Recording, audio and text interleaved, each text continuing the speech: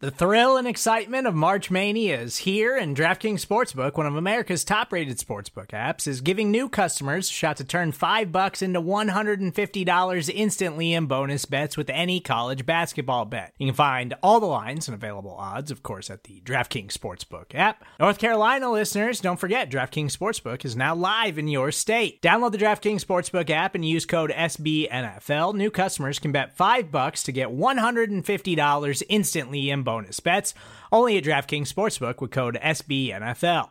The crown is yours. Gambling problem? Call 1-800-GAMBLER, or in West Virginia, visit www.1800gambler.net. In New York, call 8778-HOPE-NY or text HOPE-NY. In Connecticut, help is available for problem gambling. Call 888-789-7777 or visit ccpg.org. Please play responsibly on behalf of Boot Hill Casino and Resort. 21 plus, age varies by jurisdiction. Void in Ontario. Bonus bets expire 168 hours after issuance. See dkng.com/bball for eligibility, deposit restrictions, terms, and responsible gaming resources.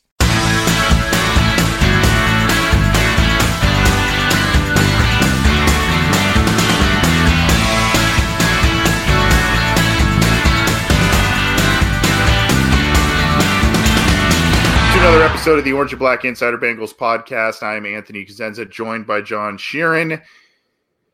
We are here on our weekly show once again to talk about yet another loss by the Cincinnati Bengals, this time in the first chapter of the 2019 Battle of Ohio. The Cleveland Browns got the better of the Cincinnati Bengals 27-19. John, how you doing, my friend? We're 1-12. The NFL draft is right around the corner, and I think mercifully so. How you doing? My anxiety levels are really, really, really high right now, and it usually is just because it's Christmas, but there's 3 games left, and the Bengals still only have a 1-game lead at the top of the draft order, so it's getting really dicey right now, and that Monday night game definitely almost took me over the edge there a little bit. My God, my Twitter timeline, you would think that the Bengals are in the wild card hunt, and everybody's, go Giants, go Giants. We got to get this playoff spot, and it's not really about the playoff spot. It's about the draft spot. But I'm telling you, I haven't been this invested in Bengals football since they were in the playoff race, because it's like a playoff race for losers. It's like this matters for the first time. The Bengals and the NFL around the Bengals, they're playing, football that actually matters for the future of this team, instead of the future is now in April instead of January. So for the first time, I'm actually emotionally invested in Bengals games for 4 years. So they stink. They're 1-12 right now, but they're keeping me interested in a way that they haven't normally done it in the past. That's true. And that is one way to look at it. So the Cincinnati Bengals have, and all of their fans really have their eye on the draft. The Bengals sit at 1-12. We'll talk about the loss to the Browns. We'll talk about some improvement we've seen at some spots. We'll talk about, a lot of different things with the outcome of this game, the future of the team. Is there actually in a loss? I mean, I guess this is a season where you got to try and find some form of moral victories. I hate that, but is there a sense of things actually moving in the right direction as the year goes on? Some areas that were really poor have been improving. We'll talk about that. We'll talk about the quarterback play. And then we've got a couple of special guests tonight. The first is Brent Taylor from Roll Bama Roll, the SB Nation site for the Alabama Crimson Tide. He's going to talk to us about Tua Tagovailoa, as well as maybe a couple of other prospects, but we're going to mostly focus on quarterbacks this evening, this week, as we bring in our special guests. We'll talk about the video gate. I don't know what you want to use, Spygate 2, whatever you want to call it. We'll talk a little bit about that. And then we've got another special guest, Joseph Yoon from Addicted to Quack, the SB Nation Oregon site. He'll help us preview Justin Herbert and maybe a couple of other Oregon players as well. But it's going to be about the quarterbacks. Those are 2 players that will be on the Bengals radar, so we wanted to get them on this week's show. Next week, we will be joined by a representative from the LSU SB Nation blog to help us talk about Joe Burrow. So quarterbacks. That's what we're going to be talking about over the next couple of weeks, as the draft is just a few months away and this season is concluding. You can get this show on iTunes, Stitcher, Spotify, Google Play. You can get it on Megaphone, iHeartRadio. You can get it on YouTube. All of our stuff is on cincyjungle.com. So get the show how you can. We appreciate you listening. We appreciate the live listeners too. We started a little late. Unfortunately, one of our guests was slated to come in towards the end of our usual recording time. He had to push it back, so we had to push back our show a little bit to accommodate. So we appreciate those of you tuning in live to, even though maybe a little later than usual, stick with us. We've got some good interviews coming up. We're excited about it. That being said, John, what do you make of this week? I mean, I think it was you and maybe Goodberry and others that were out there kind of going, oh, they're screwing this up. They're screwing it up because the Bengals were nearly pulling out the win and they had a lead and they were keeping it close with the Browns. Another one possession game. Bengals kind of did a lot of things right, had some unfamiliar things go wrong for them. The officiating, I thought, was really wacky. Your overall impressions of the game, and then we'll kind of get into more specific areas from there. Yeah, and watching it was uncomfortable for a lot of reasons. Well, I mean, me personally, I wouldn't mind if they lose. I would prefer if they lose at this point because losing now is winning for the future. But at the same time, they're still trying to win. And Taylor's still pressing a message of establishing a winning culture, and definitely going up against an in-state rival, an in-state division rival is always important. And it was a Browns team that is, I guess, kind of surging now towards later season because they're still technically in the playoff race, even though it's been majorly a disappointment for the most part. They're primarily because of the head coach, but it was a close game all throughout because both quarterbacks were having a hard time trying to take advantage of the situation that was presented before them because neither offense was really doing anything, and both running games were doing good, but neither quarterback was really taking advantage of the secondaries that they were playing. And Andy Dalton, for the most part, played a pretty shoddy game, and it had a couple good throws mixed in here and there, but that pick six was ultimately the difference maker in there. But just in general, like you alluded to, the effort level is definitely higher in these past couple weeks, and I think you can attribute that to Andy Dalton being back there. But just looking at just the progression of this team, I think their offense and defensive weighted DVOAs are higher than their actual DVOAs, and weighted DVOAs from Football Outsiders heavily weights the later portion of the seasons rather than the earlier portions of the season. So it's taking account for your more recent performances. So they're definitely trending, albeit small, slightly, not that much, in the right direction. And I think that's been apparent over these last couple of games. The defense has definitely started to step up, only allowing 20 points in this game because the 7 points came from the pick six. But again, Baker looked pretty rattled, much more like the earlier season version of himself. And they were definitely playing with a lot more intensity. And yeah, their running game was really good, and it's probably their strength of the team. But they definitely played well enough to win this game. And unfortunately, like you said, there was just a lot of crazy calls from the refs, a lot of reviews, something that we haven't seen before at all this season. A referee initiated review for a pass interference that was actually reversed and ended up going against the Bengals in this sense. So there were a couple of things that ultimately swayed this game, but a better game from some important factors for the Bengals could have definitely got them this win.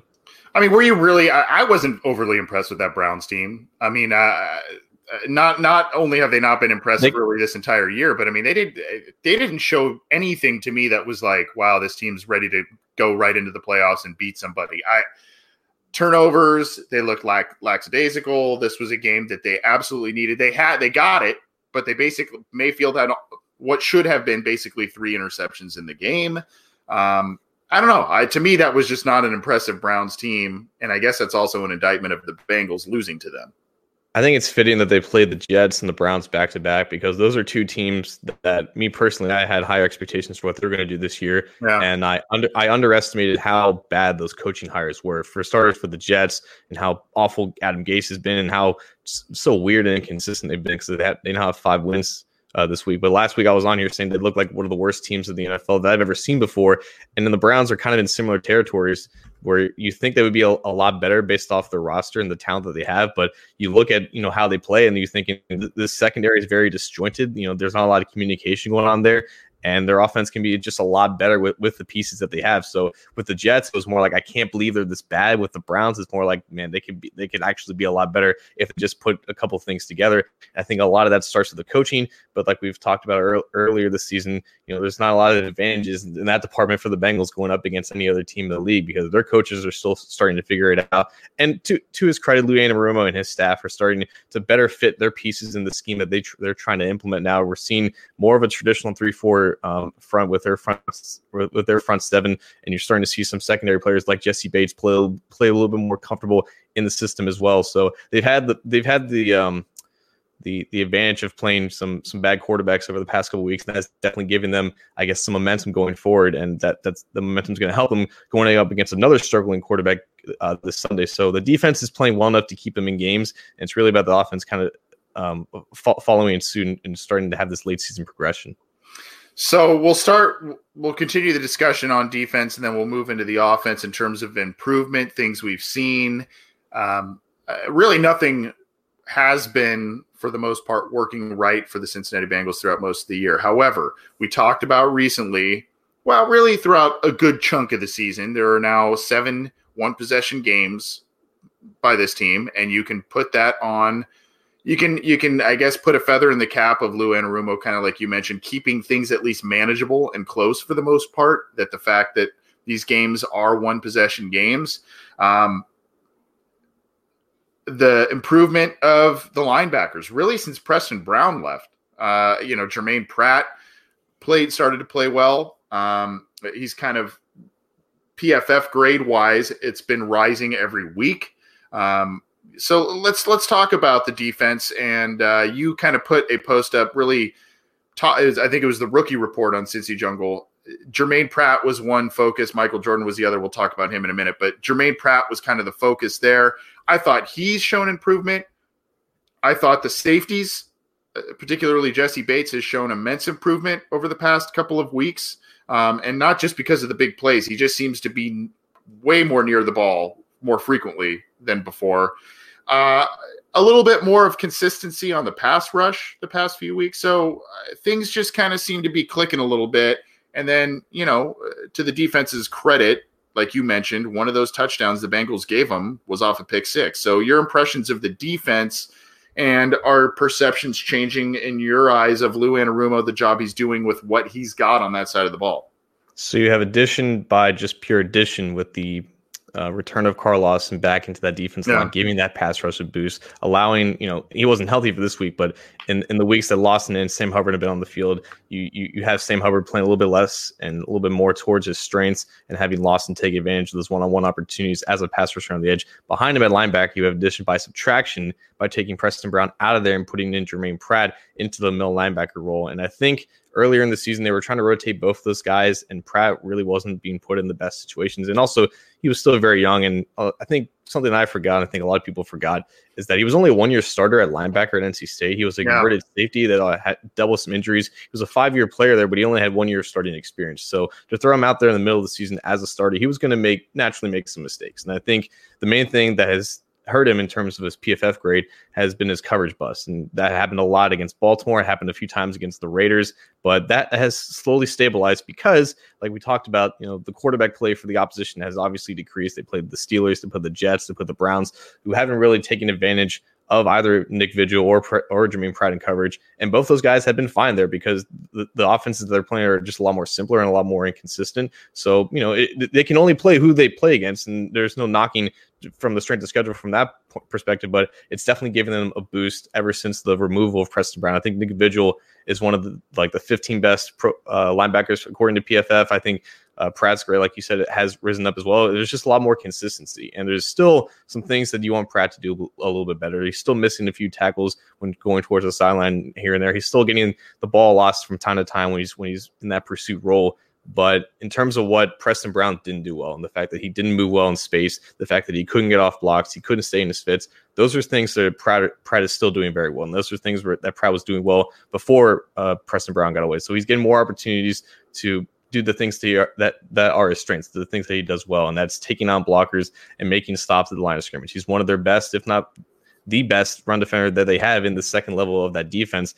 And, with Jermaine Pratt's improvement and increased playing time, you have Nick Vigil now taking advantage of the fact that there's no more liability next to him, and he's been put into better situations as well. He's getting more comfortable in the defense, and you have to wonder if the fact that he's an impending free agent and the fact that he was having a terrible start to this year, maybe that's kind of boosted his morale and his ability to say, hey, I'm in a contract year. I have an opportunity to be brought back on a team that might have only 3 linebackers on the roster going into 2020. So I think he realizes that this is his time to step up, and player development is non-linear. It takes a while for some guys to really reach their potential. For Vigil, I don't think he's anything more than an average player still, but I definitely think that he realizes the situation and he's finally putting himself in better situations to succeed.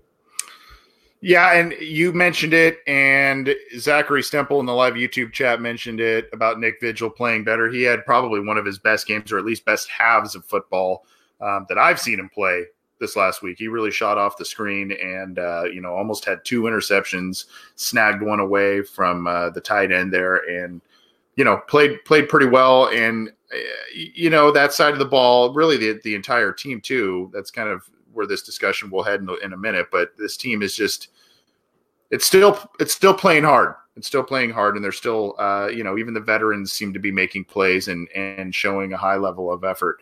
Transitioning to the offense, what did you see from the offensive line? I don't know if it's, they move Michael Jordan in because of Billy Price. They say it's his back. I think it's that. Plus, he's been ineffective. Mm-hmm. They seem to really like Michael Jordan, despite him being struggling a lot.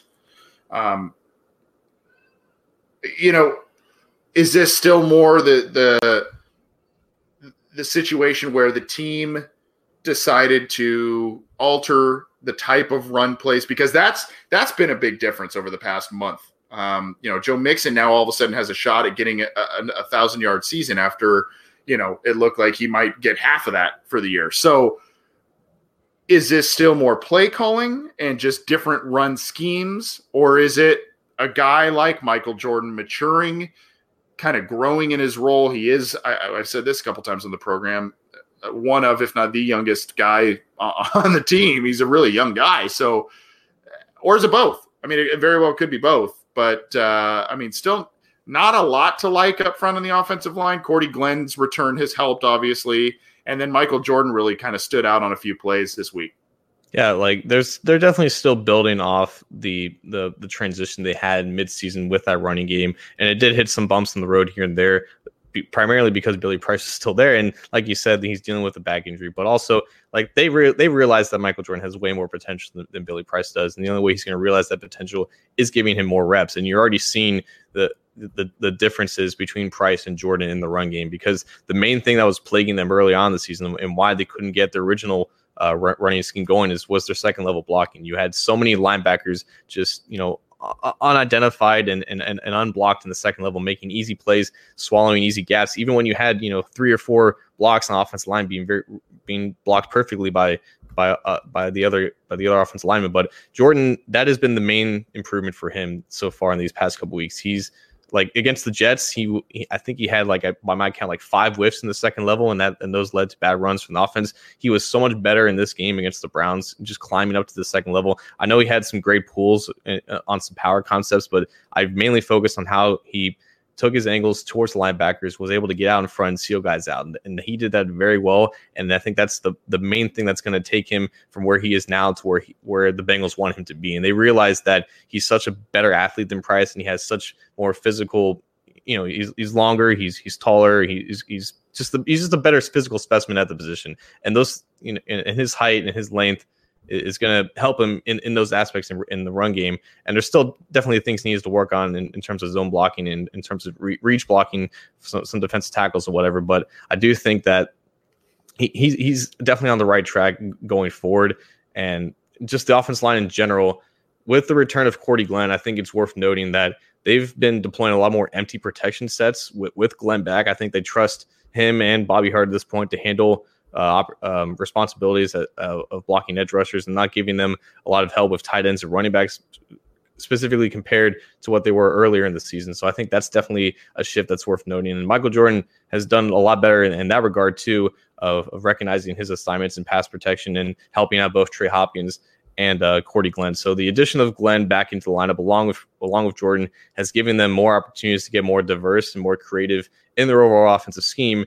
And you're seeing the slight growth because there is more consistency in the offense, even with a different quarterback back there.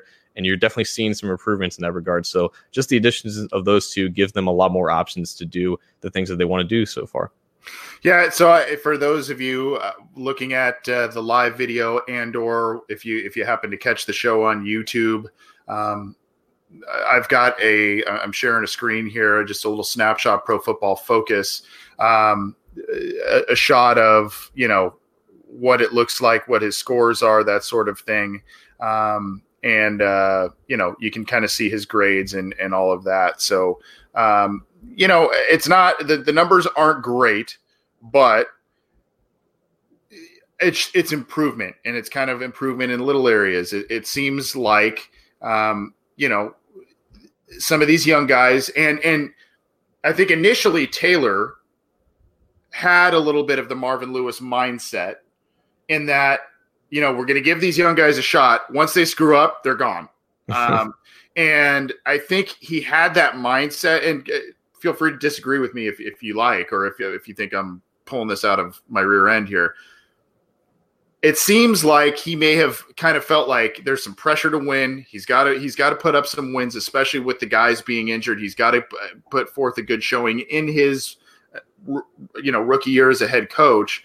So he can't afford to have kind of a lot of these growing pains from some of these areas. Whereas, the season may have gotten out of control a little bit in terms of the win-loss record. Now he's more kind of willing and able to kind of ride with these guys. And he's kind of saying, you know what, go in there, and if you make a mistake, you make a mistake, but we're going to have you learn. Whereas it took other young players forever to get out of the doghouse from Marvin Lewis when they screwed up. That's one difference I'm kind of seeing in these guys getting second chances, and Zac Taylor kind of sticking to his word a little bit in the best guy is going to play. And I think that resonates in that locker room. Like that basically sums it up for me. Like it wasn't necessarily about just being Marvin Lewis 2.0 in that facet. We saw from the very beginning of this season and towards the end of training camp that the best offensive line was going to play, the best overall team, the best roster was going to make the team. And when Jordan started struggling early on, you're thinking, okay, well, there's no way that he can justify keeping this guy out there when he stuck his neck out there in the beginning and basically made these proclamations about feeling the best 5 offensive linemen. So Jordan was rightfully benched because he was playing god awful, and you showed that PFF grade of 37.1. Right, and that's all, and that right now is relative to what he's doing right now. So in the past couple of weeks, he's put up grades of 58.2 and 54.3 against the Jets and Browns, respectively. So it is improvement. It's relative to where he was, and it's still not, considered above average or even average from a sense of the average guard play, but it's much better than what he was before, and that's what you want to see towards the later part of the season. So before we get to the quarterbacks, because that's going to segue into our interview coming up here in just a handful of minutes, let's talk about the kind of the direction of the team, where it's heading. We're talking about some perceived improvement from spots that were very weak, the weakest spots on the team, linebacker and offensive line. Not great, mind you. They still let up a 100-yard rusher this last week, but really one of that was because of a 57-yard play. Other than that, it was a lot of just pedestrian stuff. They're playing better on the back end of the defense, creating turnovers, almost 3 interceptions, if not for that weird reversal at the end there. They're creating turnovers. They're limiting the yards and the points. Another 1 possession loss. And to me, John, Joe Mixon playing with his hair on fire on a 1-win team. Tyler Boyd showing emotion, making plays. Andy Dalton kind of showing emotion, and we'll talk more about him in a minute, but Andy Dalton, guys in leadership roles. Carlos Dunlap a week earlier coming off a career game, right? These guys are still playing. They're putting forth the effort.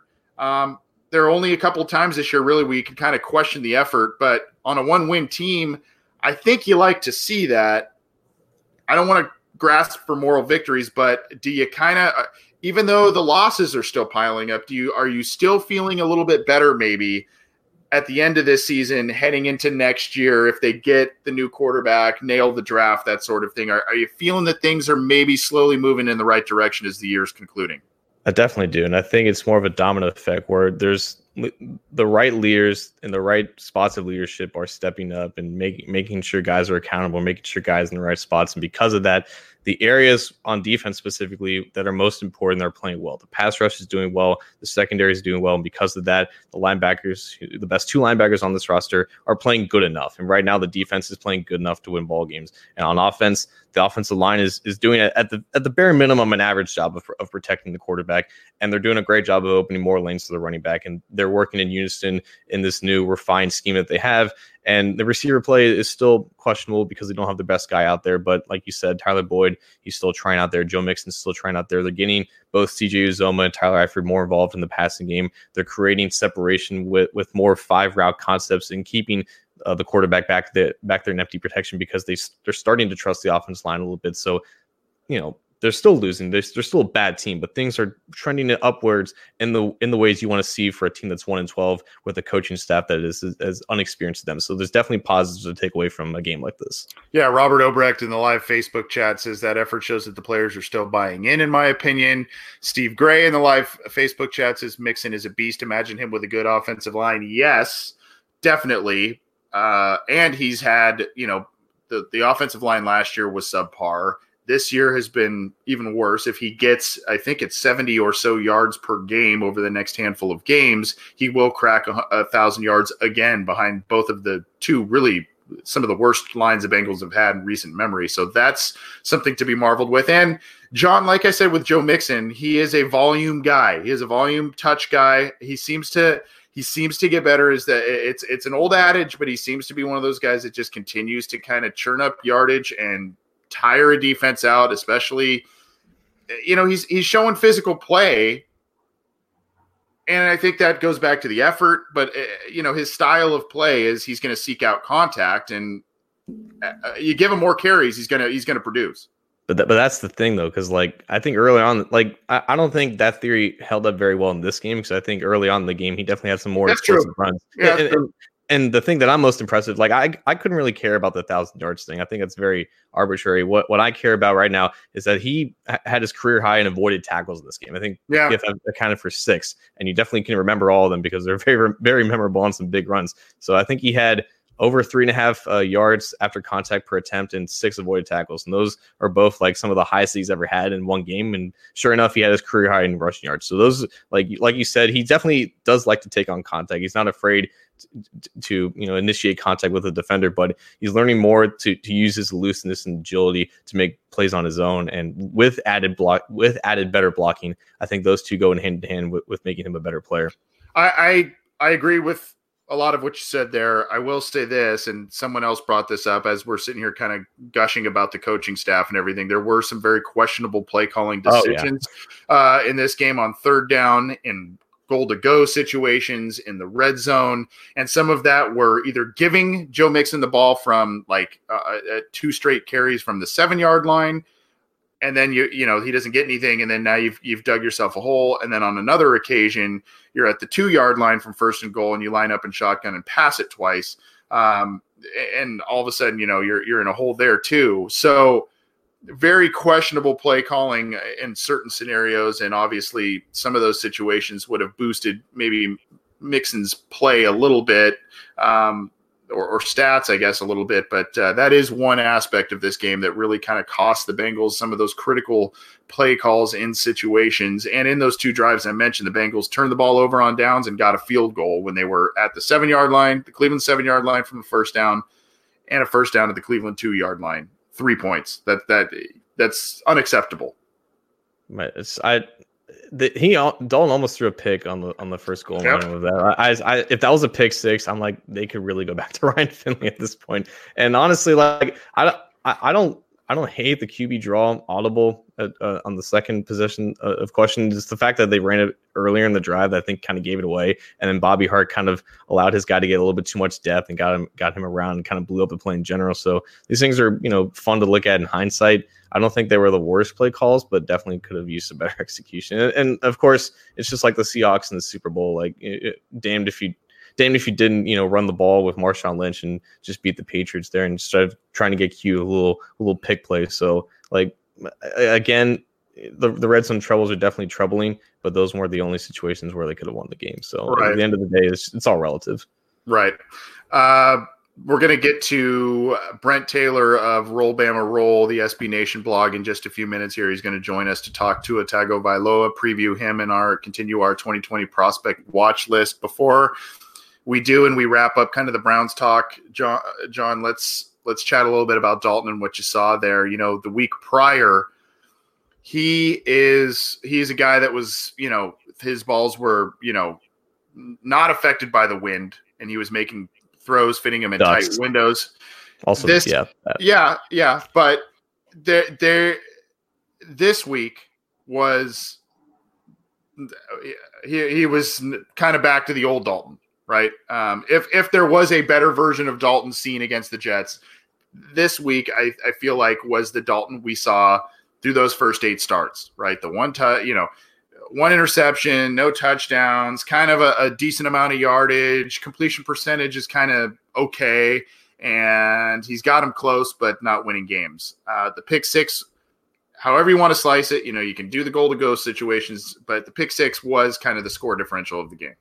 But we just talked about the Dalton we saw last week wasn't anything different than the Dalton we've been accustomed to. So I don't know if I can say this is the return of the old Dalton. This is just still the same Dalton, because for all the positives that we talked about, and the positives that we talked about were worth talking about, the fact that they still lost was because of 2 reasons. The fact that the quarterback held them back, and the fact that the play calling reflected the lack of confidence in said quarterback, which is also what we saw with Ryan Finley.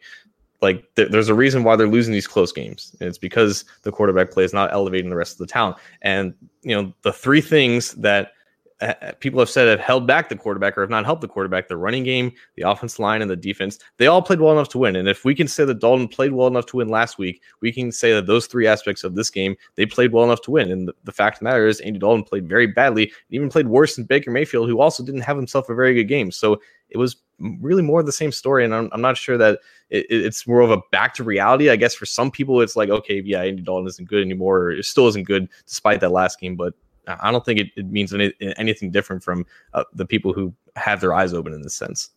Yeah, there are always going to be excuses. There are, the injuries and this, that, the other thing. The throw to Auden Tate that was a pick 6, that was a poor throw, and that's the guy who's got the biggest catch radius on the team, not named AJ Green. So, and maybe even more so than AJ Green, but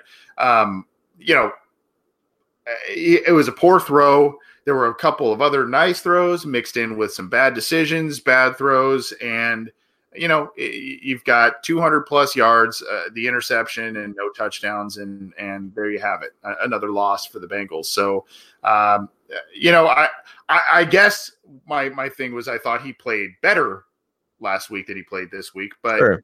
But like you said, stat lines very similar, end result very similar, and unfortunately, him under center, with or without certain personnel, is not winning games for this team. And that's why quarterback is a major discussion for the Cincinnati Bengals coming up here as they approach the 2020 NFL draft. But the Bengals lose to the Browns 27-19, a 1-possession game. Very weird game in terms of officiating and what the Bengals decided to do in the red zone and the late field goal try for the onside kick.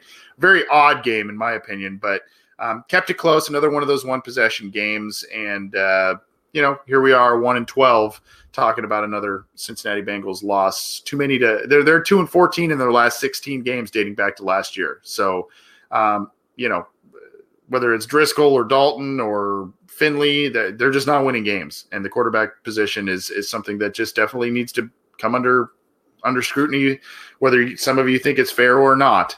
That's kind of the reality of the situation. This is the Orange and Black Insider Bengals podcast. We are part of the SB Nation family of podcasts on Cincy Jungle's podcast channel, among other shows that are on that channel as well. So check out Matt Minnick's Chalk Talk. Orange is the New Black. Those are a couple of other shows that are on the program slate.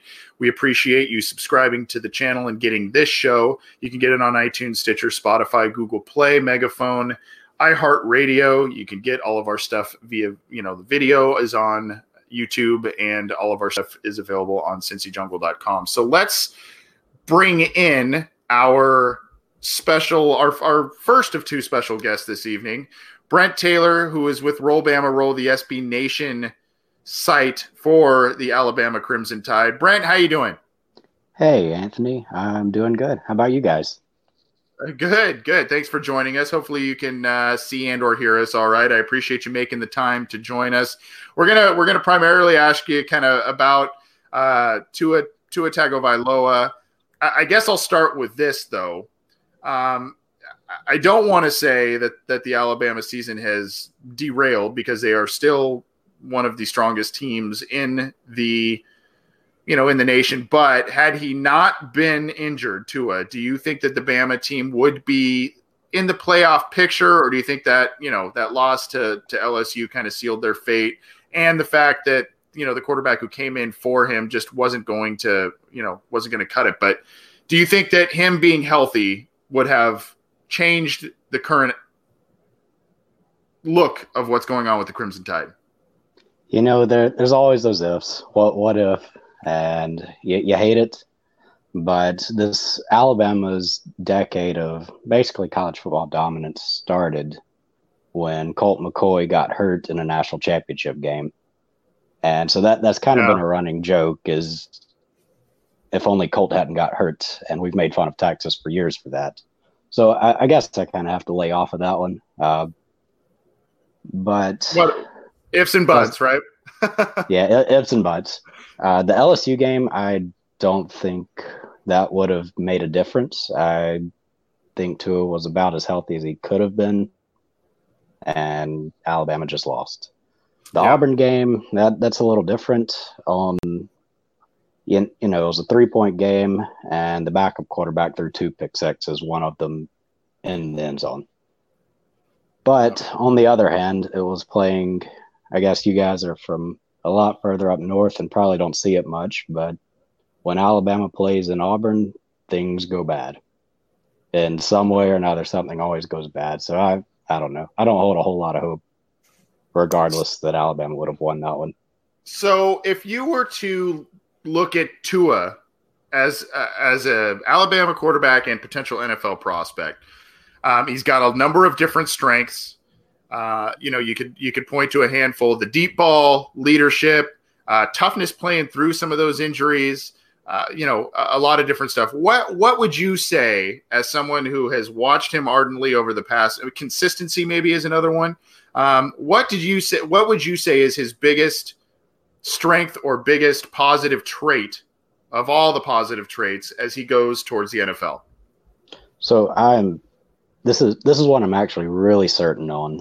It's one people don't talk about a whole lot with quarterbacks, but it's his pocket movement. And you'll see one of the biggest detractors from a lot of your Facebook commenters and stuff is that it's too easy. He just stands in the pocket forever and then makes easy throws. And then you watch and you're like, oh, that's not because an offensive line is just making it easy for him.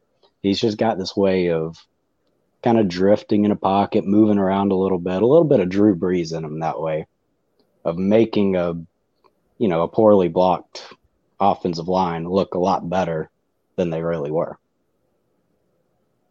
I definitely agree with that. I definitely see a lot of Brees in the way that he manipulates the pocket. But of course, the one thing, I would love for the main discussion around Tua to be what he's good at. But obviously, a lot of Bengals fans are really concerned about the injury and the current one right now, and the fact that he already had a couple major ones before this. So from someone who's followed his entire career, from someone who's kept the updates with all of his recoveries and whatnot, like I don't want to say, I don't want to ask you if he's injury prone, but can you give just the general fan the general NFL fan a prognosis of what injuries that Tua has suffered and how he's recovered them, and what, in your best opinion, is his prognosis for his recovery going forward in 2020? So it started after his freshman year. Everybody was kind of expecting him after the brilliant national championship game when he burst onto a national stage to kind of take over that next spring game, and we could finally see him as a starter. And he broke his index finger, I think, maybe the middle finger, one of those, and had to miss the spring game.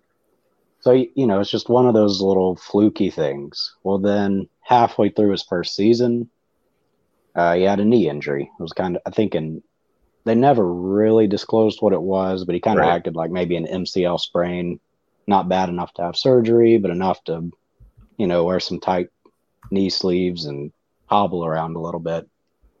And then as it went on, he'd kind of get a little better. Then somebody'd hit him. He'd get worse for another week.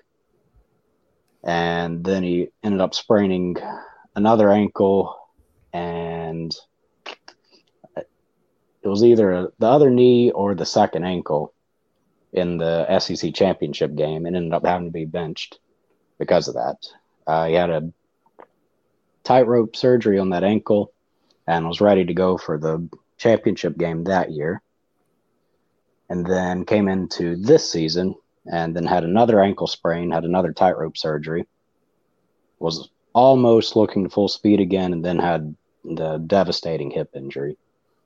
When it first happened, there was a lot of people saying this was similar to the Bo Jackson injury back in the day, and it was going to be a career ender, and he struggled to even walk again, and this and that. And then as the week went on, we heard more and more that they kind of expected maybe by a full recovery, maybe by even next season.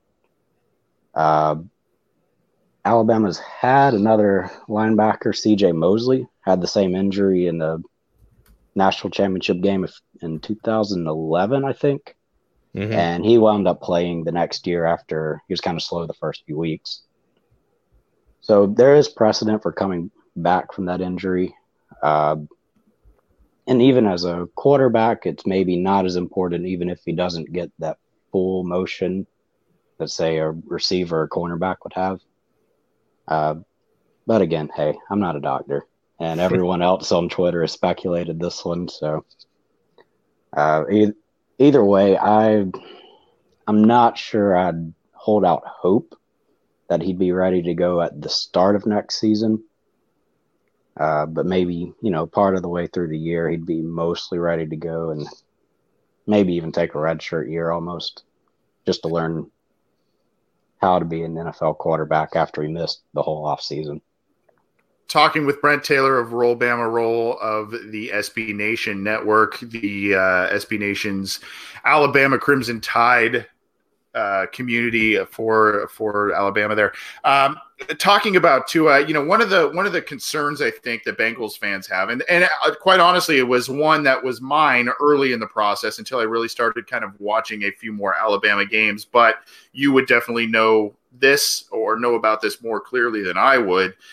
One of the concerns I think that a lot of people have is Tua the quarterback that raises everybody else's play, or the Alabama super team with the great offensive line, the great receivers that maybe help him out a bit more. What do you think is more fact or fiction there? Is Tua raising the play of others, or is he a little bit of a product of such a great football team because Saban is such a great recruiter and they always get the talent? Man, chicken or the egg there.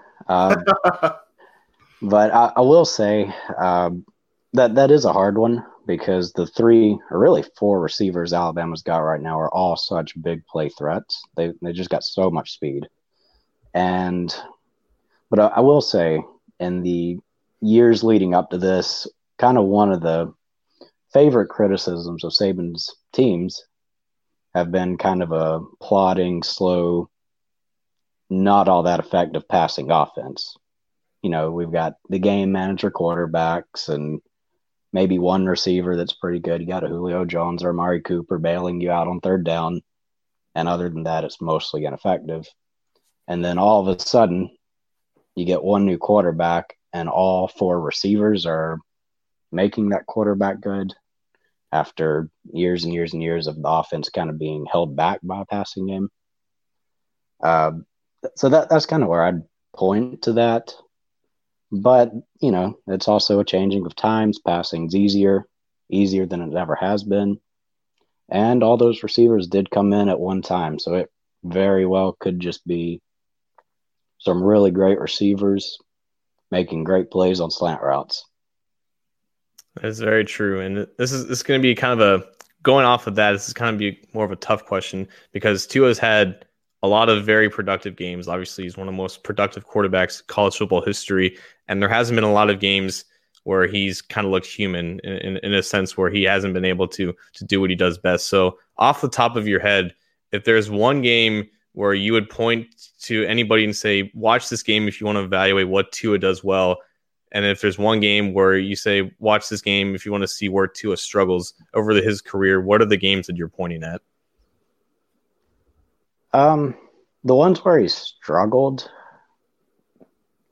well, I would say, first of all, you kind of have to take out the ones where he went out with injury. The Georgia SEC championship was by far his worst, but he was also playing on a sprained ankle and knee in the same game. So probably his worst moments were in the championship loss to Clemson last year. Highly televised, everyone saw it, but you could kind of see where he knows that there's a little bit of that Brett Favre mentality of, I'm going to win this game, and we're throwing it deep. And so a good defensive coordinator like Brett Venables pulled some stunts on him and disguised some coverages. And so like one of his deep interceptions, he threw it as soon as his receiver beat the corner. Turned out it was a disguised cover 2, and there was safety help just waiting there for it. So that's kind of a big one to watch for. The other thing, at the end of the second half of the LSU game this year, he pulled it again, 20 seconds left in the half, decided to throw a risky one over the middle and just hit a linebacker straight in the chest. Wound up, LSU drove it back and scored with 20, and there's only 20 seconds left. And that's actually one throw that he's had intercepted multiple times over the past 3 years. It's always that looking at a guy coming across a drag route and missing a linebacker coming the other way and cutting it off. So that's been kind of his biggest, I guess, a bugaboo is a certain throw, is that deep crosser and a linebacker coming from the opposite direction. And for the best game to watch, honestly, I would go back to his very first one, that championship win over Georgia. That was some great throws. The game winner in overtime, he looks one way, then throws it deep the other. He's done that for 3 years since then, and you think eventually this isn't going to work, and it just keeps working. Brent, what are you thinking the level of success Tua can have behind an offensive line that maybe is not up to snuff, or not one of the better ones in the NFL? You look at his injuries, that's a concern, but you also mentioned that one of his strengths is his pocket awareness and his ability to navigate in the pocket. So do you think that he could still be successful on a team? Because right now the Bengals offensive line is one of, if not the worst in the league. They'll get Jonah Williams back next year, but the concern is there amongst the fan base and those who cover the team that you bring in a quarterback, you spend this high pick, and he's going to get killed behind this offensive line. But there are some guys who find the way to make plays despite some of the shortcomings in front of them. Do you think that Tua can be a very effective NFL quarterback behind a patchwork offensive line, or worse than patchwork? That's always going to be really hard for a quarterback behind an offensive line that rough. As a quick aside, NFL wise, I'm actually a Seattle fan. So from Alabama, we don't have a pro team. I picked Seattle years and years ago because they drafted Sean Alexander. But anyway, so for years, I've been watching Russell Wilson run for his life most every play of the game behind a horrible offensive line. So it can be done. Tua is definitely not as fast or as good of a scrambler as like a Russell Wilson is, but he is better at not running the wrong way or running into people. So I think he can be.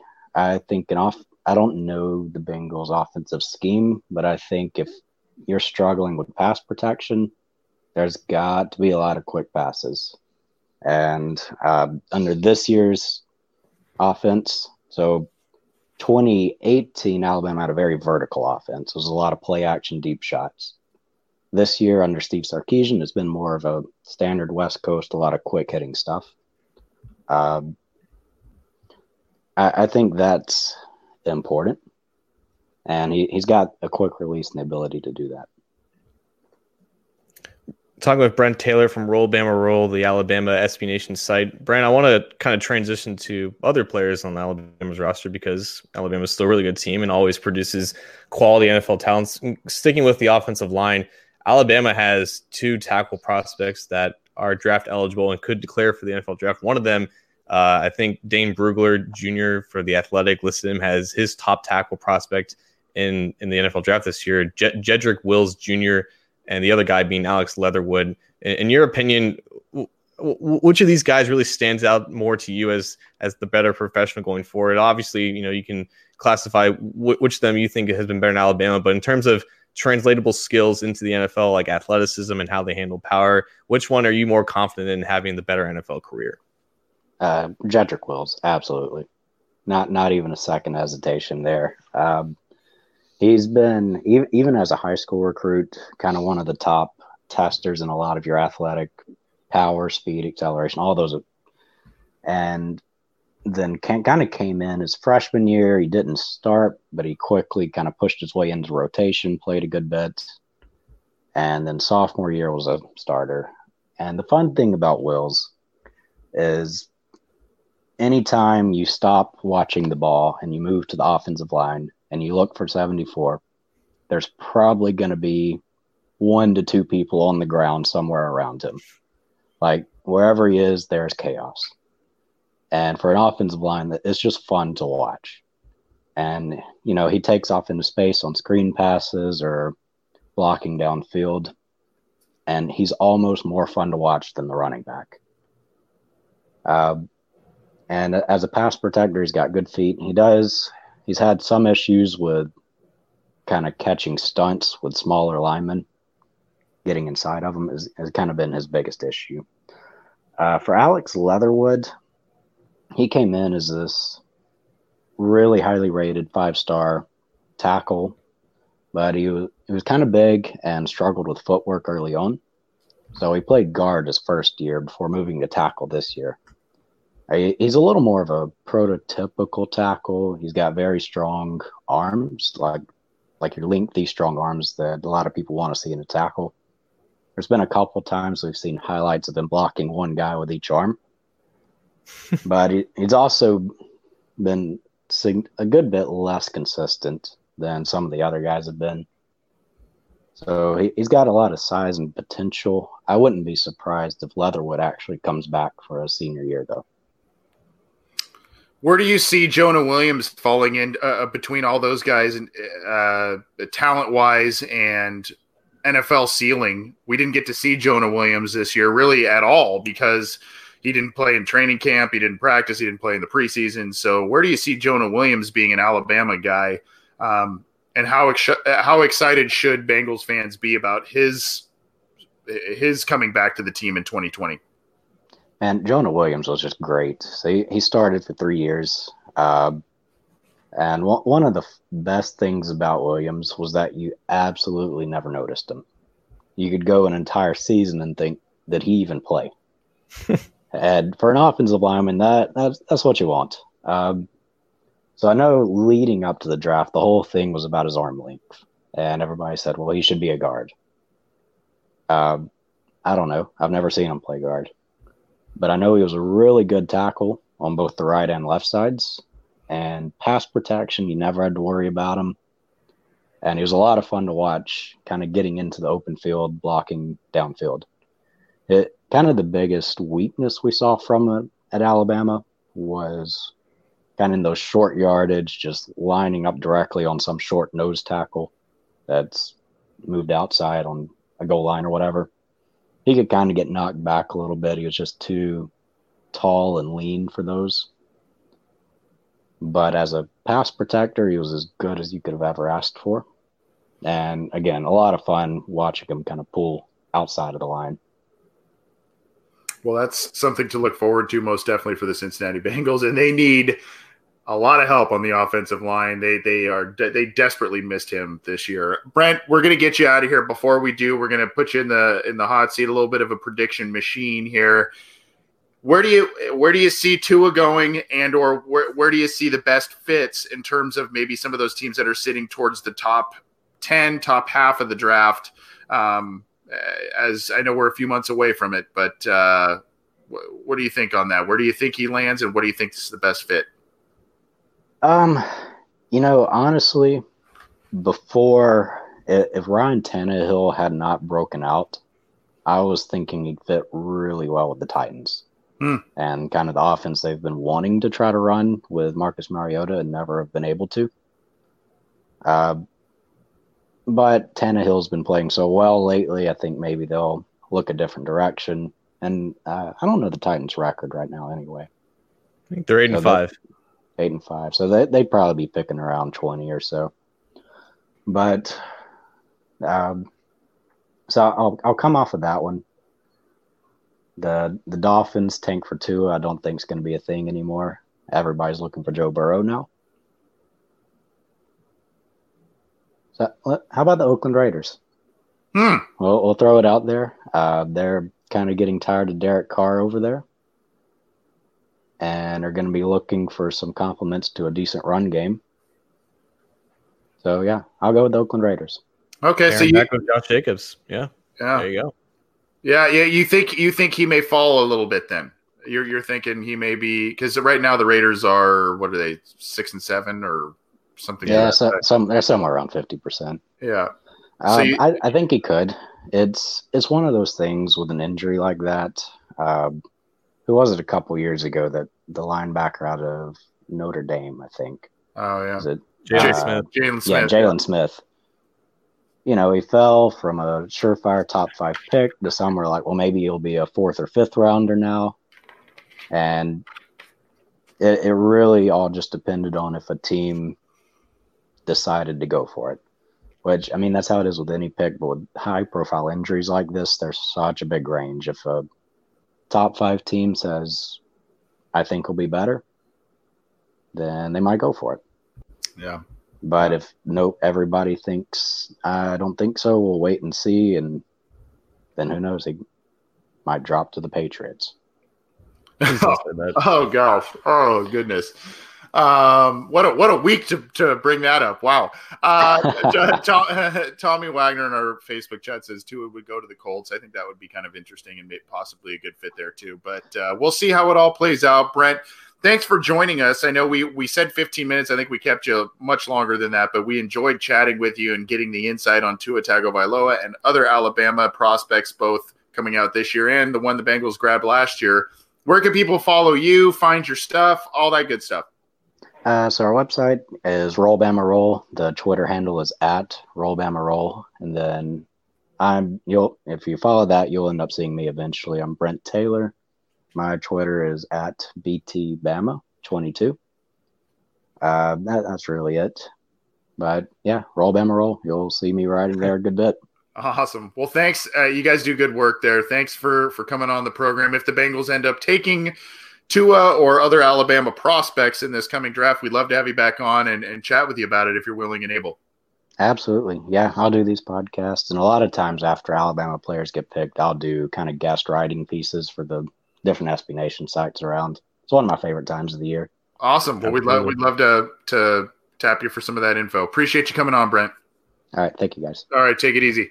That was Brent Taylor from Roll Bama Roll, the SB Nation Alabama site there. Good stuff. Good insight on Tua there, I thought, John, especially some of what he thought was the some of his strength, his biggest area of strength. I thought that was a really interesting piece and something that could be very valuable to the Bengals.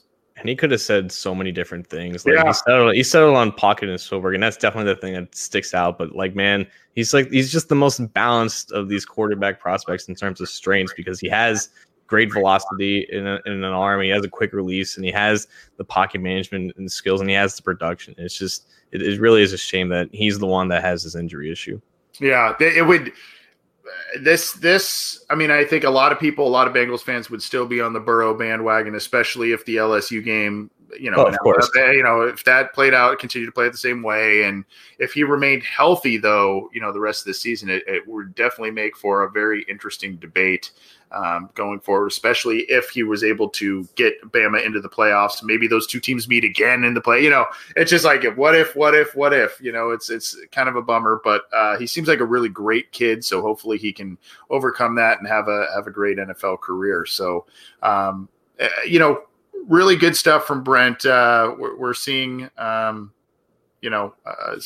comments in the chat as well saying thanks, Brent, and whatnot. So good stuff from him. Go follow him, follow that website, and get some information there, especially as the NFL draft approaches in a couple of months. So our thanks to him for helping us preview one of the major quarterback prospects, one of the big three in this year's class that the Bengals may be looking at. And we'll be joined by Joseph Yoon in just a little bit to talk about Justin Herbert, the Oregon quarterback, that we'll be, previewing him as well. Next week, we'll be talking about Joe Burrow with someone from the SB Nation LSU site. So quarterbacks. I teased it at the beginning.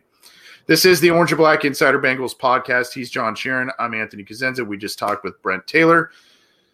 You can get this show basically wherever you get your audio podcasts. So subscribe to our channels, get the show. Our show and a couple of others are on the Cincy Jungle podcast channel. So check it out. We appreciate the support. We appreciate all the feedback. We love seeing you guys tune in live and, interacting with us and each other. That's always cool to see. So try and join us live when we can. We're going to try and get to a listener questions episode this week. We skipped it last week, so maybe John, if you're available, we'll get to that later this week, and you can always send those our way. But get this show how you can, subscribe to our channels, and as always, keep it to cincyjungle.com for all the news, opinions, analysis, and our podcasts.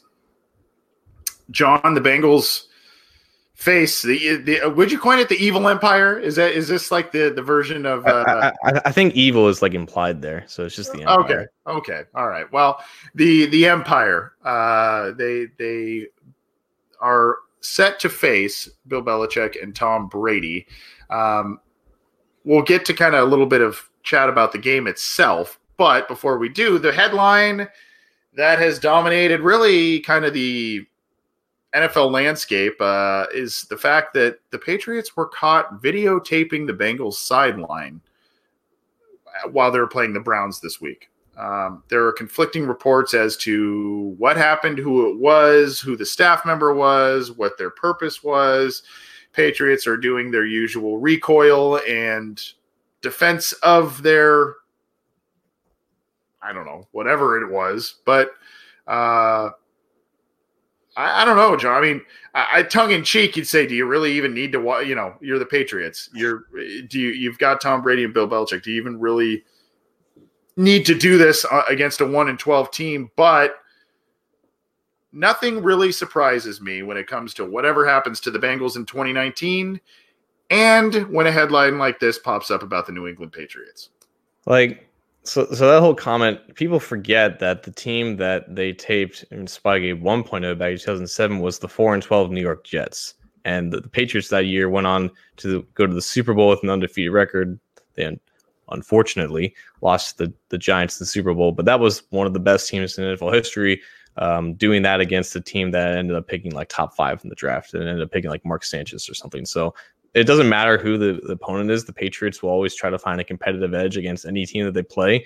I think the Patriots, for starters, for one, recognize that the Bengals aren't like a traditional 1-12 team. They are playing a little bit better than they are playing competitive football. They've been in 7-1 score games. So they're, from that just pure perspective, they're not taking the Bengals lightly. Two, the Patriots aren't playing very well on their own accord right now. They're on a 2-game losing streak, and I don't remember the last time the Patriots have ever lost 2 games in a row. I definitely don't remember the last time they've lost 3 games in a row. So even with those factors going in, I don't think they would ever take a game like this lightly. And you have to look back in 2015 when they were caught doing this exact thing, and they were saying that they were filming some type of web series documentary. They're titling this one "Do Your Job," where it's just 10 minutes of little short videos about advanced scouts and press boxes doing their work. And the fact that allegedly the videotape showed, I think, 8 minutes of uninterrupted footage of the Bengals sideline and whatever. Me personally, I don't really care. Like it doesn't affect me at all. It doesn't affect my perception of the Bengals' luck, of my perception of who the Patriots are. They're known for doing stuff like this, and really, like this is a big deal in the NFL. Specifically, when the Patriots do it, this is a big deal in the MLB. When I think the 2017 Astros were caught about something like this, like a month or two ago, how they were stealing catcher symbols from the 2017 season when they won the World Series. In the NBA, this happens all the time. Like they have advanced scouts on, and this is something I didn't know. This is something I was introduced to. But they just like teams just have advanced scouts sit courtside and just watch and just watch and take notes about what signs and signals coaches use and what type of communication devices that they use with players and stuff and things of that nature. So it really is a matter of perspective of what sports you follow and how this stuff is tolerated. For me personally, though, like the Patriots are one of the best teams in football. They're struggling right now, but they wouldn't have any trouble beating the Bengals regardless.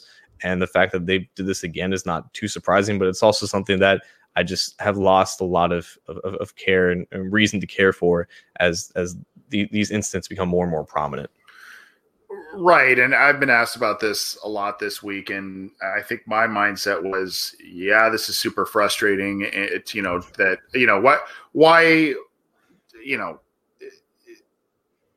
this team is very successful, and they're very successful because they build their team well. They're very well coached. They have a great quarterback, all of those things. But in the back of your mind, you kind of do, well, why do they have to be so successful and do this line crossing stuff? Why can't they do things the right way? You can talk about the owner and some of the legal hot water he's been in. You can talk about this videotaping stuff. You can talk about Deflategate. It just follows this team. They win. They're very good at a lot of different facets of football, building a team, building a culture, all of that. But unfortunately, part of the culture is win at all costs and win any way possible. And it's a lot of times in breaking the rules. And you know what? I don't know that some of this stuff, the videotaping stuff, if they use it and how frequently they use it, I don't know exactly how much it actually assists them. I tend to think that they were going to be successful and very successful regardless if they have this video of teams or not. But the fact of the matter is they're breaking rules. And, for them, if getting the NFL isn't vacating wins like what happens in the NCAA. They're still going to have their rings. They're still going to have the perfect regular season. They're still going to have all these records. And really, I mean, if these guys have the money to pay fines, if they're sacrificing draft picks, their first round picks are usually in the 30s anyway. So it's kind of like, well, if we can get the rings, the playoff wins, and we get caught every once in a while, their mindset is probably like, who cares? They're not taking away our rings from us or anything. And I honestly believe Belichick when he says this has nothing to do with football operations, because this stuff gets actually posted online.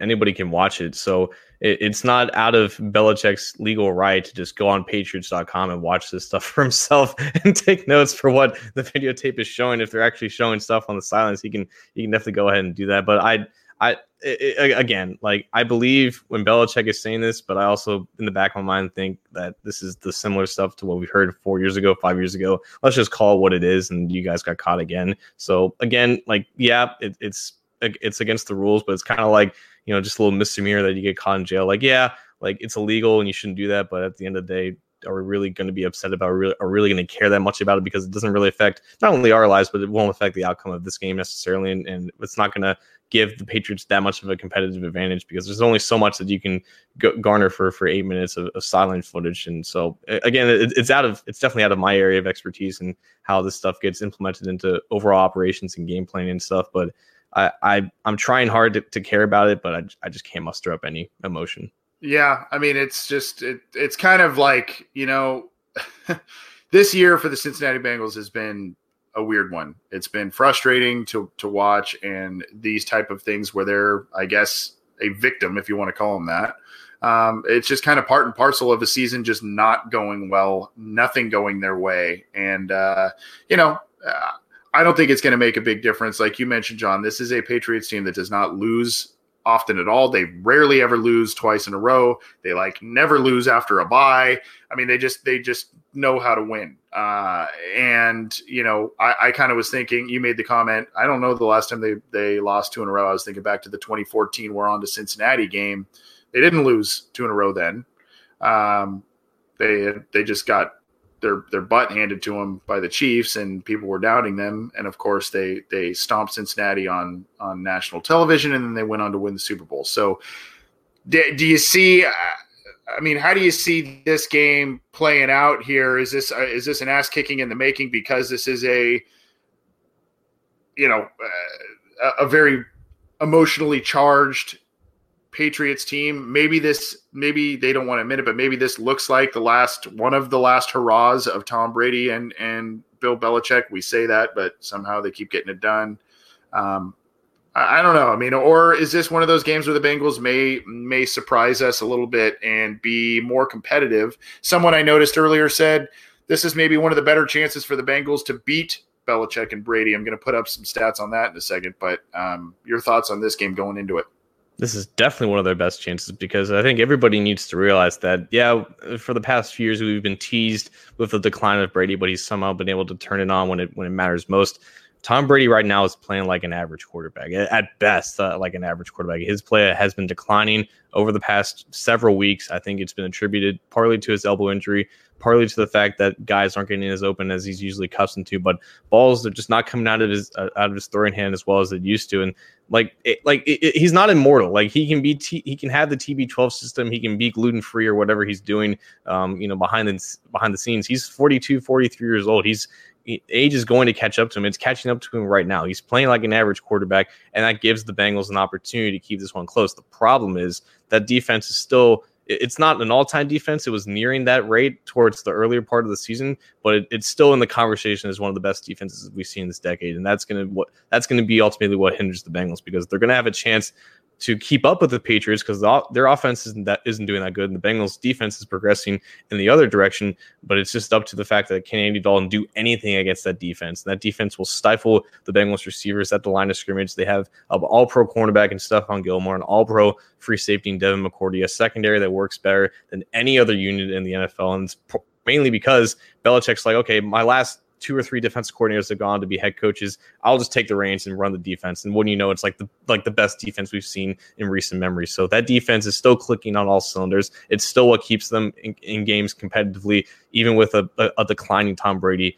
But it's going to take when they beat the Patriots in 2013 because of that monsoon at the end, and then Adam Jones had the interception. It's going to basically take a monsoon for 3 hours in order for the Bengals to do anything in terms of winning this game. So I still think the Patriots come out on top. It's probably going to be an ugly game unless miraculously Tom Brady gets 5 years younger and his elbow feels 100%. But I don't think we're going to see anything spectacular from him.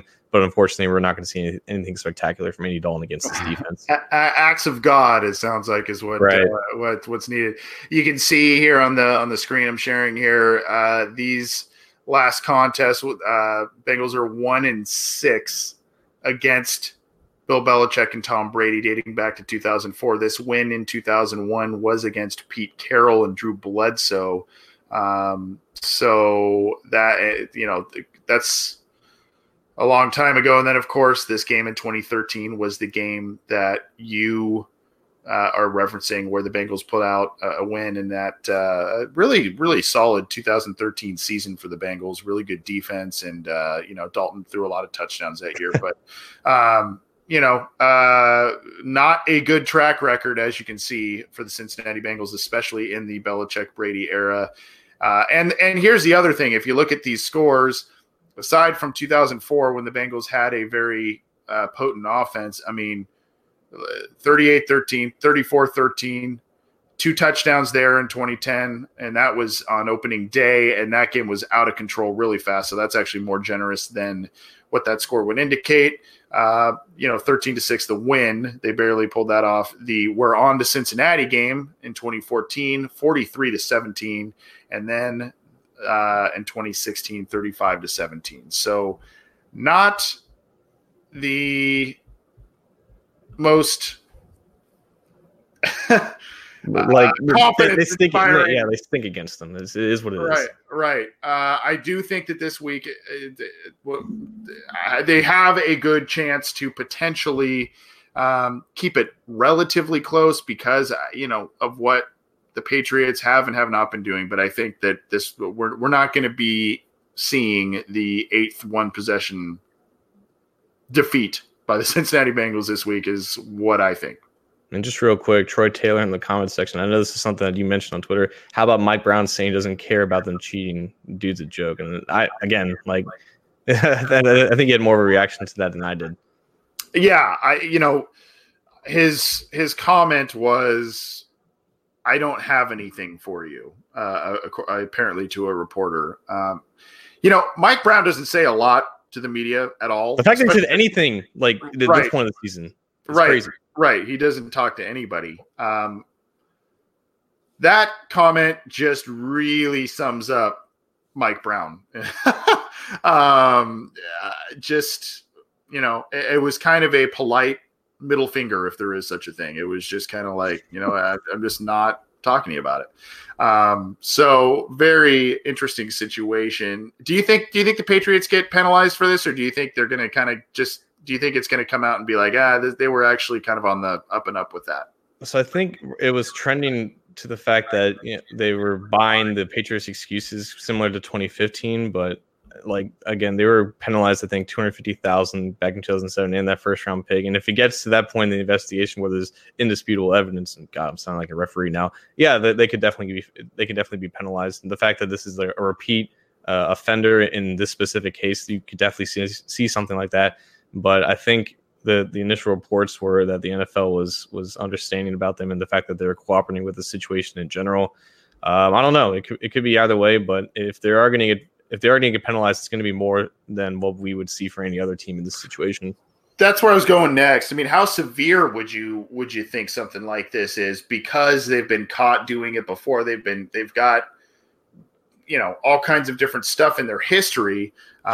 Their owner, like I mentioned, getting in some hot water this last offseason.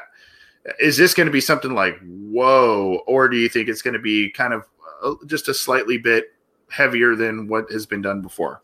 There's a guy on Twitter I follow, and he follows me, Tracy McBrady. I think that's his ad. He was talking about. Someone asked me if the Bengals could just grab the Patriots' first round pick as punishment instead of the Patriots just forfeiting that pick, and Tracy was like, yeah, what if the NFL could have a lottery of the 31 teams fighting for that one pick and how much viewership it would draw? That would be kind of interesting. But no, a first round pick would probably be the most that they would see, and it would be another fine. I don't know if you can get anything more than that, or if you can get 2 years worth of first round picks, but the Bengals aren't going to benefit off it, so I really don't care. Yeah, they're not reaping the benefits on that. So Bengals face off against the New England Patriots this week. I'd like to say that they're going to put up a good fight, and it's just not. It is in Cincinnati, so I guess on that front, you can kind of say, well, maybe that'll help them a little bit. Last time they played in Cincinnati, they had that monsoon. So, you got a score prediction, John? God, this is two very bad offenses right now against a surging but still bad defense and a really great defense. So the edge is obviously with the Patriots, something along the lines of And I can totally see like their running game like just taking off flight against the Bengals when Brady's just not looking good. So maybe something like a 26-10 victory for the Patriots sounds about right. Whoa, what was that? 26-10 little score, Tommy. Okay. Yeah, I mean, I think maybe 27-14 or that's kind of what I'm thinking. I don't think it's going to be anything to write home about. So I don't know. Well, Michael Myers 42-10 New England. That would not be fun to watch. Then again, not many games have been overly fun to watch this year. We're waiting on Joseph Yoon of Addicted to Quack, the SB Nation Oregon website, to help us preview Justin Herbert. We'll be here just for a little while longer. We're going a little long tonight, but we had a couple of interviews and we wanted to get to both of them. John,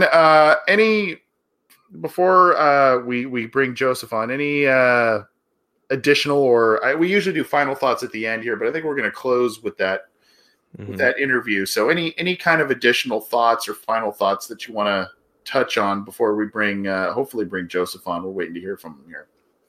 This whole show has got me a little nostalgic because we used to go at an hour 30 minutes when I first got on here, and that was like a thing for the first year or so. We did a good job of minimizing the time to make it easier for the viewers, but I'm feeling like it's back to the old days, going 90-minute shows, and this time 2 guests. So we're really stepping it up a notch. Yeah, I think we tried to go short recently, and it just didn't. I don't know, it didn't work. But we like to keep them right around an hour, or maybe a little less if we're able to. But when we've brought on a couple of guests recently, it's gone on a little longer. But hopefully, you guys are enjoying those. We had James Rapine on last week, and he was a lot of fun to talk to. He seems to be very critical of the whole Cleveland regime and the direction of where the Browns are heading. So when you give people 20 years of misery and then a slight glimpse of hope, and then have all that hope eradicated in like a span of 4 months, so you're going to see some backlash, and deservedly so. Yeah. Man, these teams, these Ohio teams, are just not they're not getting it together. Unfortunately, they're just they're struggling, and even when they seem to be heading in a potential right direction, they're not. So we're going to check here with Joseph to see when he is coming on. He was scheduled to come on here in just a minute, so we'll see what's going on there, and hopefully bring him on. We did talk with Brett Taylor of Bama Roll, the SB Nation's Alabama website. He helped us preview Tua Tagovailoa as we continued our 2020 prospect watch, and it was good to talk to him and get some insight there. Hopefully the Bengals maybe draft some Alabama players this year, and we can bring him back on the program if the player fit is right, of course. This is the Orange and Black Insider Bengals podcast. He's John Sharon. I'm Anthony Cosenza. You can get the show on iTunes, Stitcher, Spotify, Google Play. You can get it on the Megaphone platform, iHeartRadio, YouTube, and CincyJungle.com. Well, John, waiting to hear back from Joseph. We'll give him another minute. Hopefully he comes on here. I hope he does. We waited. I think it's fitting that the Oregon guy is the guy that makes the East Coasters stay up till 10. I think that's very fitting. When we were conversing, it's funny. It was usually when I conversed with folks, it was like it's always Eastern time, and it's kind of regardless of, most of them are on that time zone anyway. But it's just funny how that Eastern, but Brent was he referenced Central Time, and Joseph was talking about Pacific Time, and it's a rarity, and I appreciated it being where I am. But yes, I do find it humorous that he's having everybody stay up late, especially you. We got a question in the comments from Brian Kramer that I definitely want to use for the interview for our Oregon guest. So but also from Alex Heed, Stadium attendance this week over under 20,000, and Zach Zender, I think below him, over 25,000 Pats fans alone. That's definitely what's going to do it. Like this isn't a Jets situation. Like there's no casual Jets fans in Cincinnati. That's why that game was only 35,000. You're going to see close to 40 or 50,000 primarily because people want to see the Patriots and people want to see TB12 for sure. So you think that they'll have more than? Yeah, and that's why the Steelers games are always packed, even when the Bengals are bad, because there's a lot of Steelers fans. It's just natural. Yeah, interesting that some of the tickets for the Browns Bengals game. How low did they get last week? I saw something. It was like, if they're anything over like $30, is just insulting at this point. Yeah, it's that's interesting, but. The Bengals take on the Patriots here, but they've got their eyes towards the future. And speaking of the future, we bring in our second special guest of the night, Joseph Yoon. Joseph, how are you, sir? Can you hear us okay? Yeah, I can hear you. Awesome. How's it going tonight? Pretty good. How about yourself? Good. Thanks for joining us. I know you had a lot going on, but we appreciate you joining us. Talking a little Ducks football.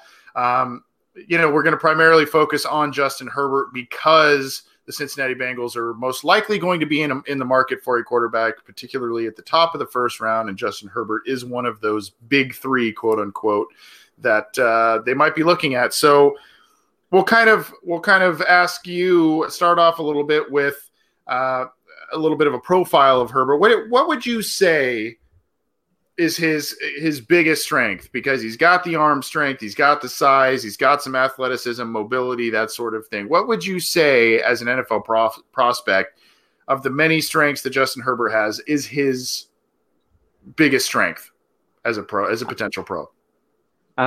Like you said earlier, his arm talent is his biggest strength as of right now, and his adaptability to different offensive schemes, because he went through 3 offensive coordinators so far in his career, so completely different schemes. And because his first coach was I think it was Willie Taggart, and he runs a Baylor style offense, where the receivers almost line up in the stands pretty much.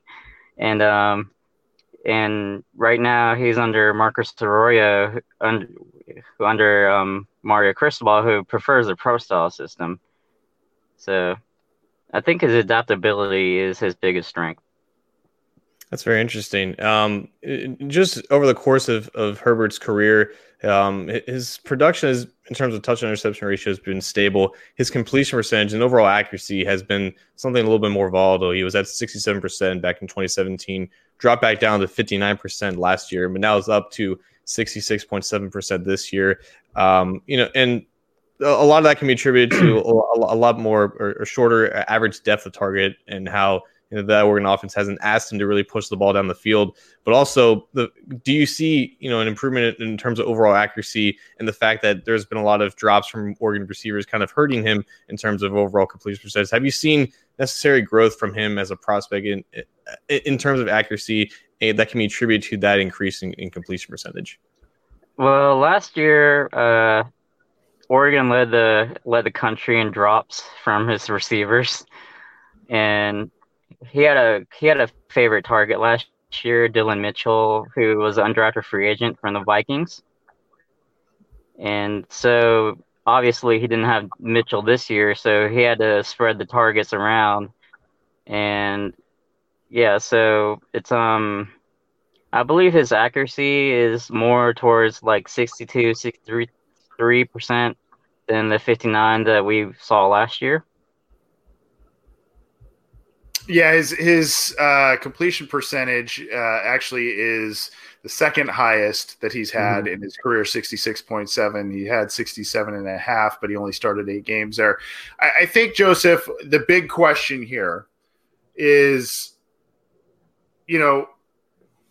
why the inconsistency? Is it John, my co-host, mentioned the drops? You kind of talked to that a little bit. Justin Herbert seems to have, of all of the quarterbacks in this draft, I think raw talent wise, he's probably got it all. You mentioned the arm strength, all of that. Why some of the inconsistency? Why some of the disappearing acts in bigger games or games they had to have? I think that's probably the biggest concern and why he might be, a little bit further down the pecking order for some teams as they look to draft a quarterback. Fundamentally speaking, as a passer, he's not fully developed yet because he's been hurt a bunch earlier on in his career. He had a collarbone injury his sophomore season, I believe, and then his lower half needs a lot of work because he likes to throw off his back foot a lot like Jay Cutler does in the past, unfortunately, and he doesn't throw any anticipation throws. He doesn't throw any receivers open. He just throws it to a spot, and hopefully the receiver's there. He's that kind of passer. So basically, he needs a babysitter like Jared Goff does with Sean McVay.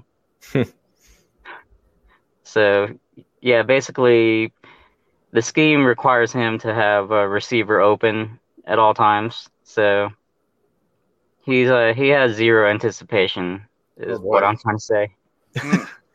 Yeah.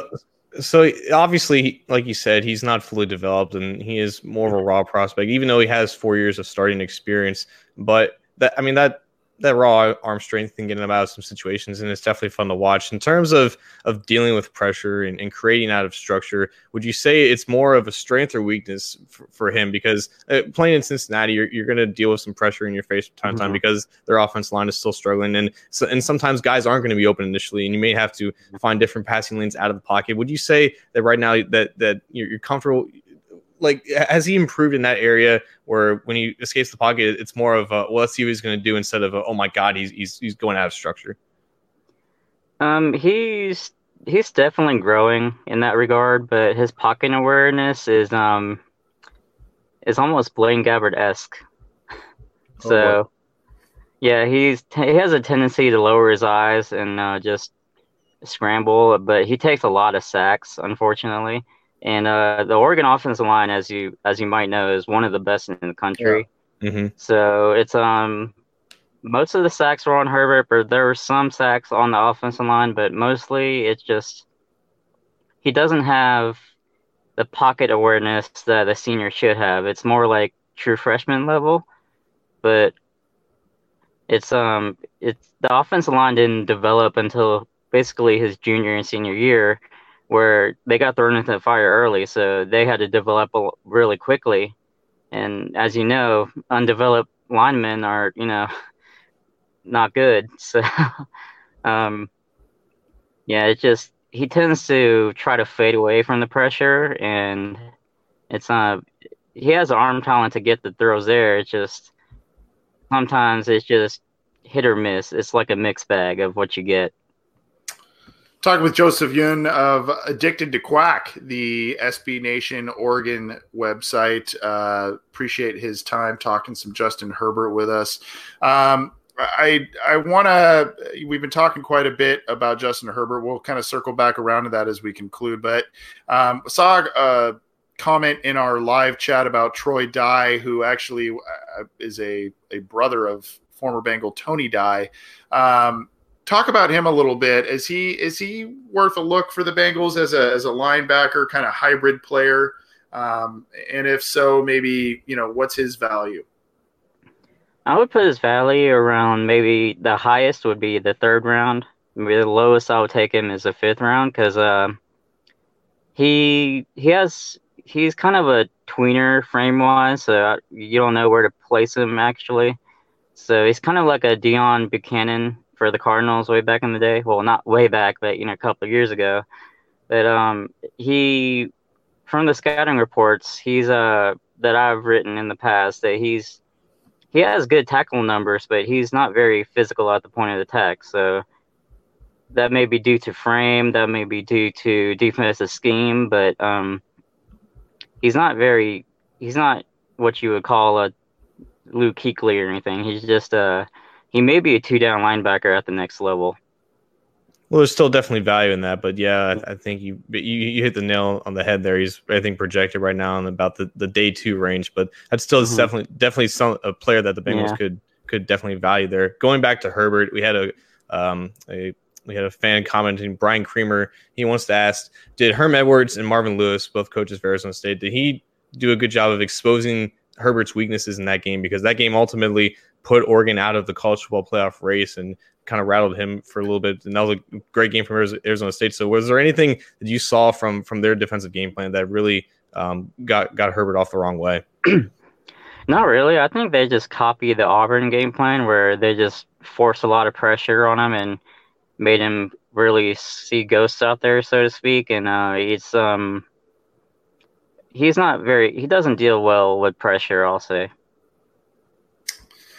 Talking with Joseph Yun here, kind of to close up here, what is your confidence level in Justin Herbert? I mean, I've kind of held the position as, he is a boomer bust prospect. He could become the best quarterback of this class, given his physical tools, or some of these things you're talking about could be, he could wreck a franchise. He could be a Blaine Gabbert where you use a top 5, top 10 pick on the guy and you rely on him to be the next franchise quarterback, and it just never materializes. Where we've heard you compare him a little bit to Jay Cutler. We've heard the Blaine Gabbert comparison. Where do you see his trajectory going in the NFL? Do you have confidence that he's going to work through some of these things, or are these things that are always going to be part and parcel of his style of play, and he's going to just, he's never going to really put it together as a true pro prospect?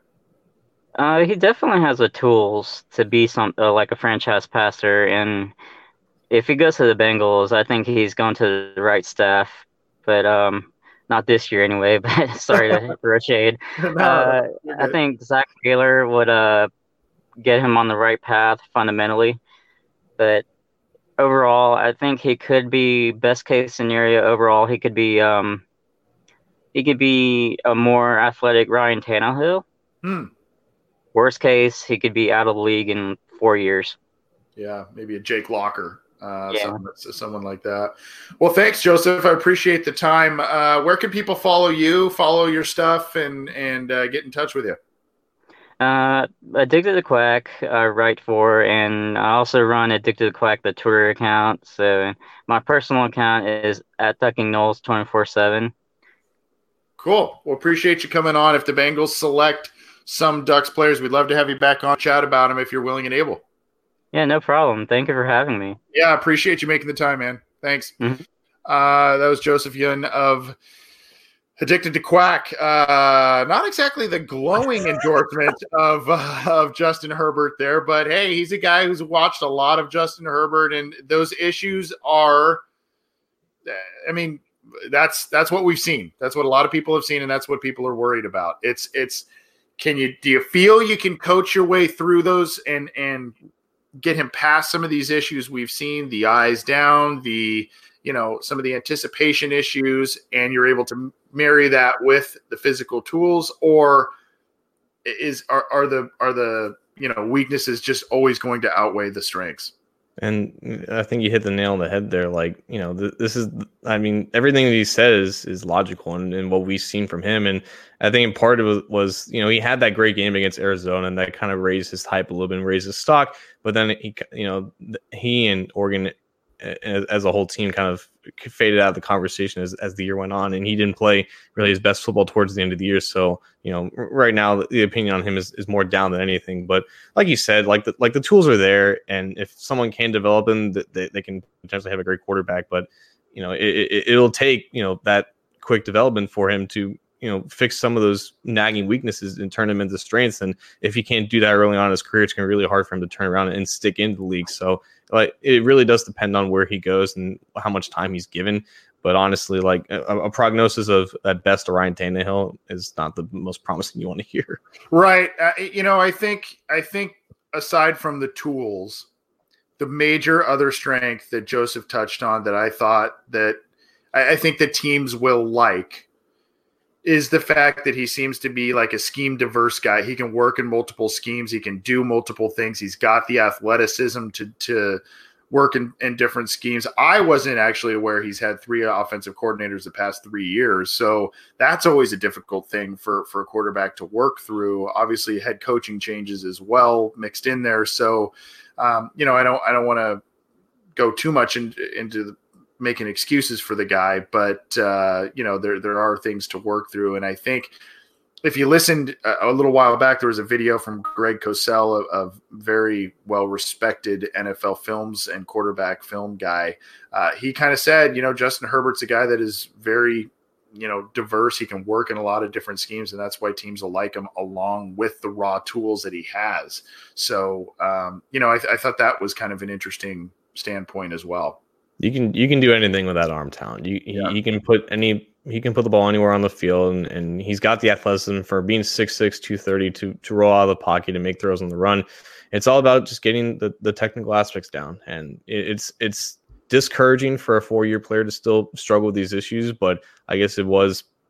I don't know. It's going to be interesting because he was projected to be potentially a first-round pick last year had he declared, but these issues still would have existed and would have plagued his rookie year probably if he would have played. So I don't know if returning to his senior year was the best decision for him because now we have more tape and raised a lot more questions about him, but he definitely needed the extra year development before he was thrown into the wolves of the NFL. So it'll be interesting to see how his stock kind of volatiles during this process. Yeah, and I think, who knows? Good combine, good pro day, throwing the ball well, that could have people drooling. Who knows? And especially if, who knows what happens with the prognosis of Tua's recovery, right? If it gets, we heard from Brent earlier saying, he could see this being a redshirt year. Well, if you're a team picking in the top 10, you're not really interested in that. If you need a quarterback, you need a guy to come in now and play right away for the most part. So, that can maneuver things around as well. But our thanks to both of those guys, Joseph Yun of Addicted to Quack joining us here a little late, and Brent Taylor of Roll Bama Roll. We had a question here. Josh Wooded asked Anthony, when did you say the LSU guy is coming on? That'll be next week. So he will be joining us next week to talk about Joe Burrow. That's obviously the it's Billy Gomilla is set to join us next week. He is with the he is with the LSU SB Nation site, and he's going to talk about Joe Burrow with us. So we look forward to that. Obviously, we teased you with these two, and everybody wants to hear about Joe Burrow. So we'll talk about that. Our thanks for all of you for hanging with us, tuning in. We may break this episode up in terms of digestible show for the audio listeners after the fact. We'll see how that works out. But at any rate, thanks for tuning in. John, thanks for sticking around late, man. I know it's late on your end. We will be doing, or at least I will be doing, hopefully John can join me, listener questions this Friday afternoon. So join us for that on Cincy Jungle's Facebook and the Orange and Black Insider YouTube channel. Thanks for tuning in, everybody. John, thanks for hanging late, man. I appreciate it. Nice just getting started, my man. Yeah, there you go. I'll talk to everybody later. We're tired, but we're happy to bring this show to you. And we got to a lot tonight, John. So gotta like that. Have a good one.